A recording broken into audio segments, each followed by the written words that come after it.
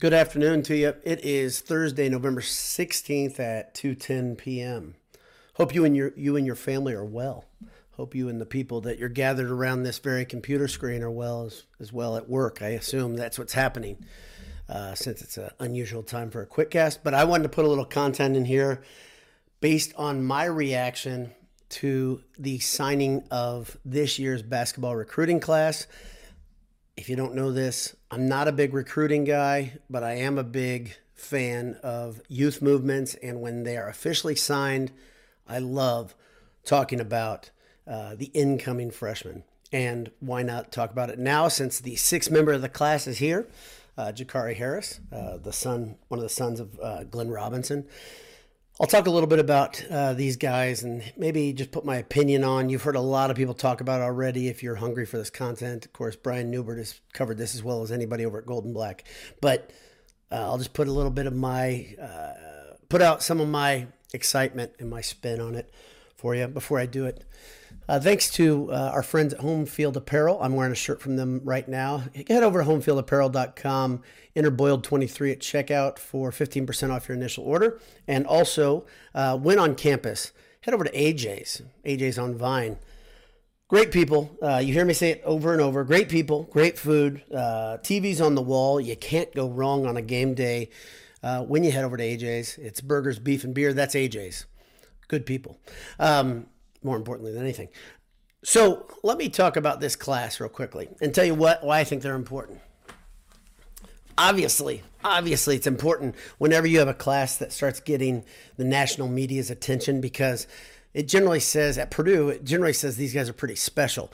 There's something that happens, like there's a throttling that seems to happen in recruiting rankings with a lot of online magazines. It seems if a guy stays in the hopper a while and he's good, he'll get bumped up to kind of increase the drama and to increase the storylines and make things more juicy, especially once they make that big signing, they pick up the hat that's in front of them on the table, and then that five-star guy, he becomes something that the media, everybody wants to talk about. Well, Purdue had the exact opposite happen this year with Cannon Catchings.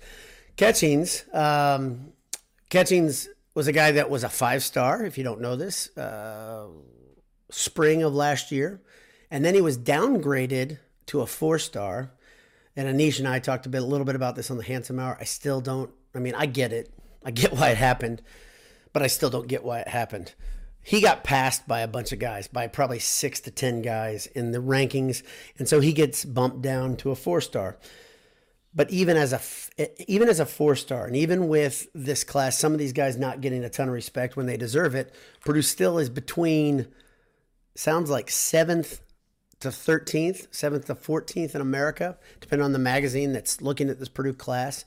This is a pretty special group. This is undoubtedly the best recruiting class, according to recruiting magazines, since the Baby Boilers came a long time ago. Someone asked about this on Twitter. Is this Painter's best class? I think you could argue it's the best class for different reasons. Volume makes a big difference. Fulfilling needs is obviously a huge deal. But that Baby Boilers class was third in America, according to Rivals. This class is not going to get up there in that top three. A friend of mine and I were texting about this. And I think this is probably worthy of a top 5 recruiting class, but I don't think they're going to get there. Nothing's going to change in their rankings now. They're not going to skyrocket now that all these guys are signed, obviously.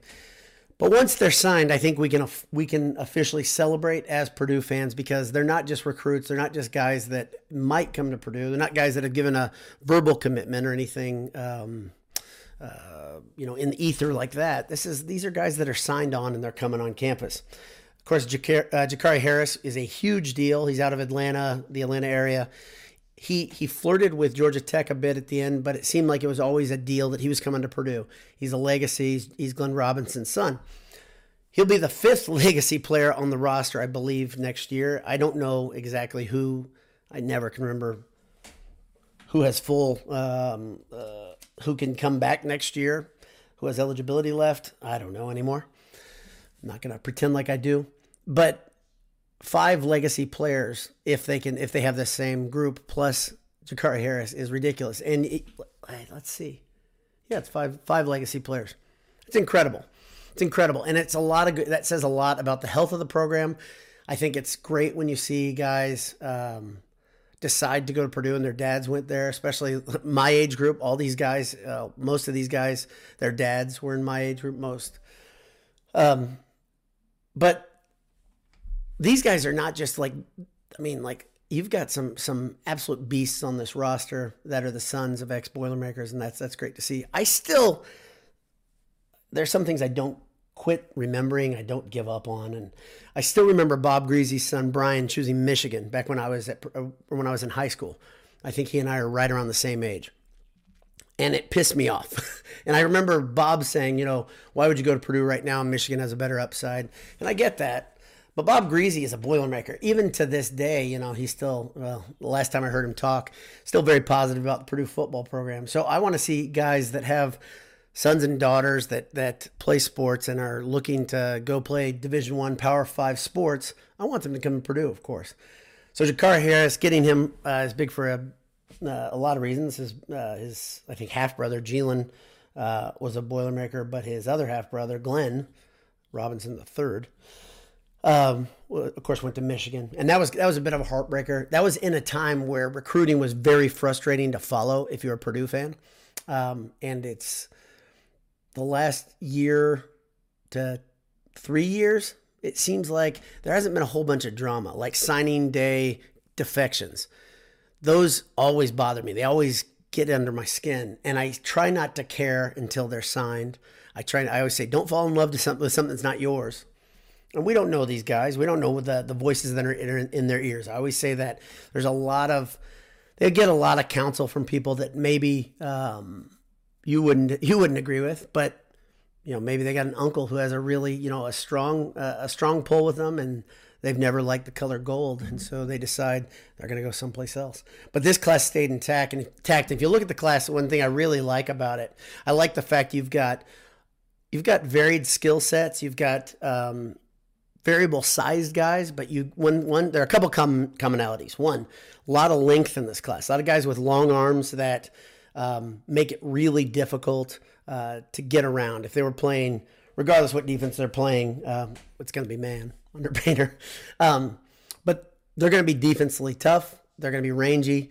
And the other thing is they can shoot. Newbert talked about this, and I don't know as much about these guys. I've tried to go through and watch many YouTube highlights as I can of this class, and everything I see is very impressive. It's tough to envision some of these guys playing with Big Ten big men specifically. I think of some of the guys that they're going to have to lean on and are going to be leaning on them. It's hard to think of those guys playing Big Ten basketball, but then again, and I've compared a couple of these guys to a little bit of Matt Harms, right? Matt Harms did a pretty good job. May not have been the best fit in the Purdue system at that point, but Matt Harms was pretty skilled, and he was pretty good too. I mean, let's not forget some of the things he did. First thing I think of course, is beating IU almost by himself. Purdue had a horrible offensive game. IU fans still hate Matt Harms because of that, and for that reason, Matt Harms is high in my book. But Matt Harms is a guy that never filled out, and generally Purdue bigs, when they come on campus, they put on some weight. Coach Brantley gets to work, and they change. They become better. Their technique's better. They're better at dealing with contact. They're better with going things simple like going straight up on defense, not trying to reach over when you're trying to block shots. Look at Zach Edey as a freshman and sophomore. As freshman, I guess. No, freshman, sophomore. You can say that. He's, I guess, freshman more than freshman, sophomore. Okay, look at him as a freshman though, and how different his game was. His technique was not good, and he was pretty raw. And Coach Brantley is the best developer of big men in America. There is no doubt. He is underappreciated by many members of the national media. I think Purdue family, though, we can all agree at his importance and how much that's a building block for Matt Painter. Now, if you disagree or agree with Purdue having a guy with his back to the basket all the time, always having a presence in the post, I guess I'm going to just have to say, well, suck it up for a little while because it's here. And it's clear that this is something Painter wants to keep in his system. But it will change. We're going to see a difference in the next couple of years because these guys are not Zach Edey. These guys aren't A.J. Hammonds, really. we're seeing a different brand of player, more of a European style of game where guys can pop out and shoot the three. We haven't seen much of Berg yet in that type of role, but I think he's a guy. If you look back at some of his videos from before he came to Purdue, he liked to square up and face the basket and shoot a deep ball. Will he do that at Purdue? I don't know. But I do think we're going to see more of that. I just think we are. I think the game will modernize, and I think it'll be forced. As I said to you guys over and over, if you listen here a lot, I appreciate that. But as I keep saying is, Painter and company keep taking swings in the form of really talented players. And when you take these swings, eventually something breaks. Eventually you get in the right time, in the right place during the NCAA tournament, the right draw, and good things happen. And this class is another example of, man, Purdue is just reloading. They are just reloading over and over. Kind of funny. I wanted to talk about two more things actually, before I talk to you guys in the comments, because I'm trying to get out of here relatively quickly. One thing I want to say is it's kind of funny if you've been paying attention all to other non-Purdue outlets. Field of 68 is the one that I think of more than anything. Every time there's a game, or if there's one of these big nights where multiple top 10 teams play, they're telling you who the best team in the nation is right now. And I know this is what they do. This is what they actually get paid. They're not just like me and doing it because they're sick. But they got to talk about something. So reacting to play is better than to reacting in the off season. Reacting to something that's real when two highly ranked teams or two ranked teams period play. All of a sudden that team, the higher ranked team, is the best team in the nation. Right now we're hearing a lot from places like that. Some are saying Purdue's the best team. Some are saying Kansas is the best team. Some are saying Arizona. The really interesting thing is Purdue's going to have a chance to really prove themselves, as we know, over the coming weeks because of this schedule. The schedule's so monstrous. I keep predicting Purdue will have their first loss in the non-conference, non-NCAA tournament in 3 years, 2.5 years. Pretty incredible stat. But I think they'll have their first loss in Hawaii this year. It's just kind of the way I feel about it. And I don't think it's the end of the world. I don't think anybody should think it's the end of the world. If you're like me and you say, okay, let's enjoy the ride. I really got my eyes down the road on the NCAA tournament, but you believe, hey, maybe it can happen. Maybe better things can happen. Maybe we can actually see something come. Then you should say, okay, ride with the losses. There's a greater picture here. And if you're one of the people that just love the regular season, you can say there's still chances to improve. To me, to my untrained eye, I watch Purdue play and I'm like, okay, that's a work in progress team. The spacing, the unusual lineups, I still think I would love to see Gillis back in that starting lineup for a lot of reasons. I think he's dead steady. I think his versatility is noteworthy. And I think he just, with spacing on defense, he's so much better. I'm not saying throw the baby out with the bathwater and Trey Kaufman-Wren isn't worth playing. I'm just saying the starting lineup needs to make a statement. And right now the starting lineup doesn't seem to make the statement that I want them to. That's all.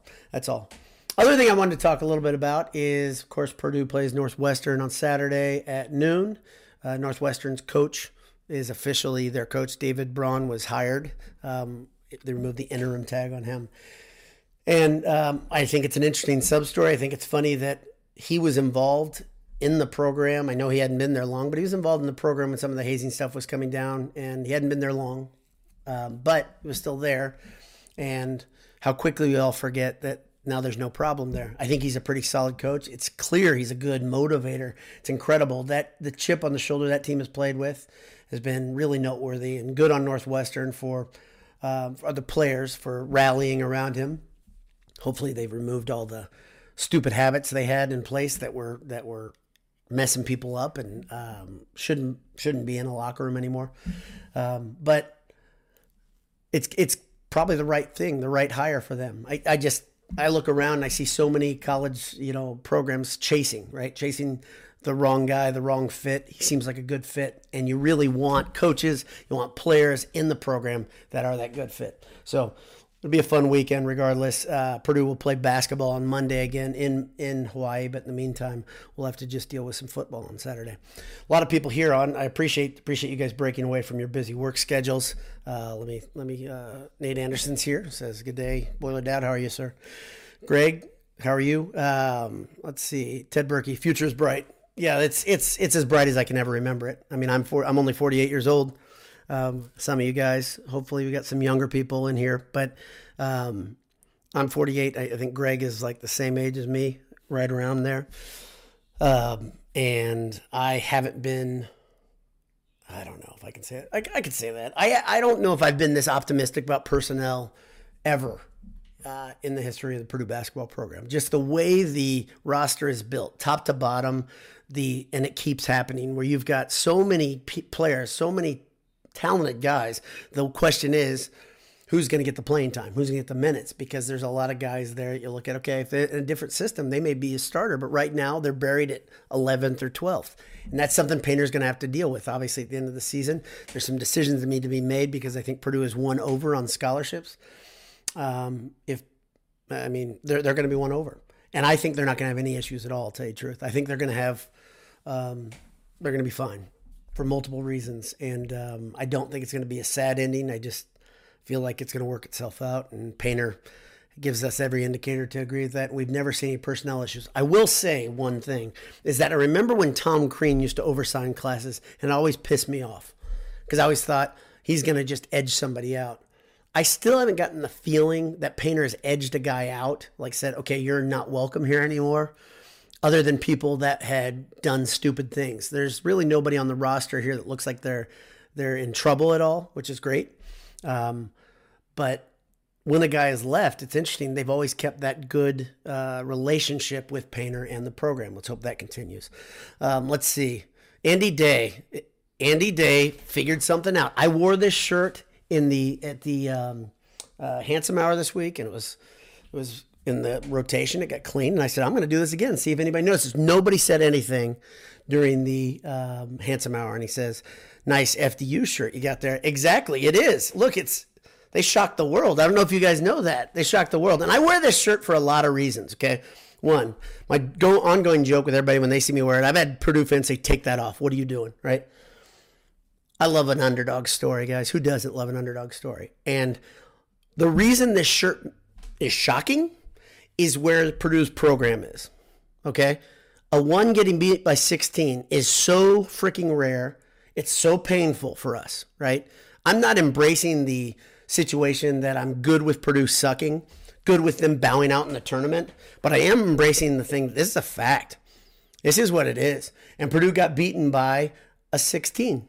And that was a bad 16, but they found a way. David versus Goliath, literally. That team was not tooled up to play Purdue and to beat them, but they found a way.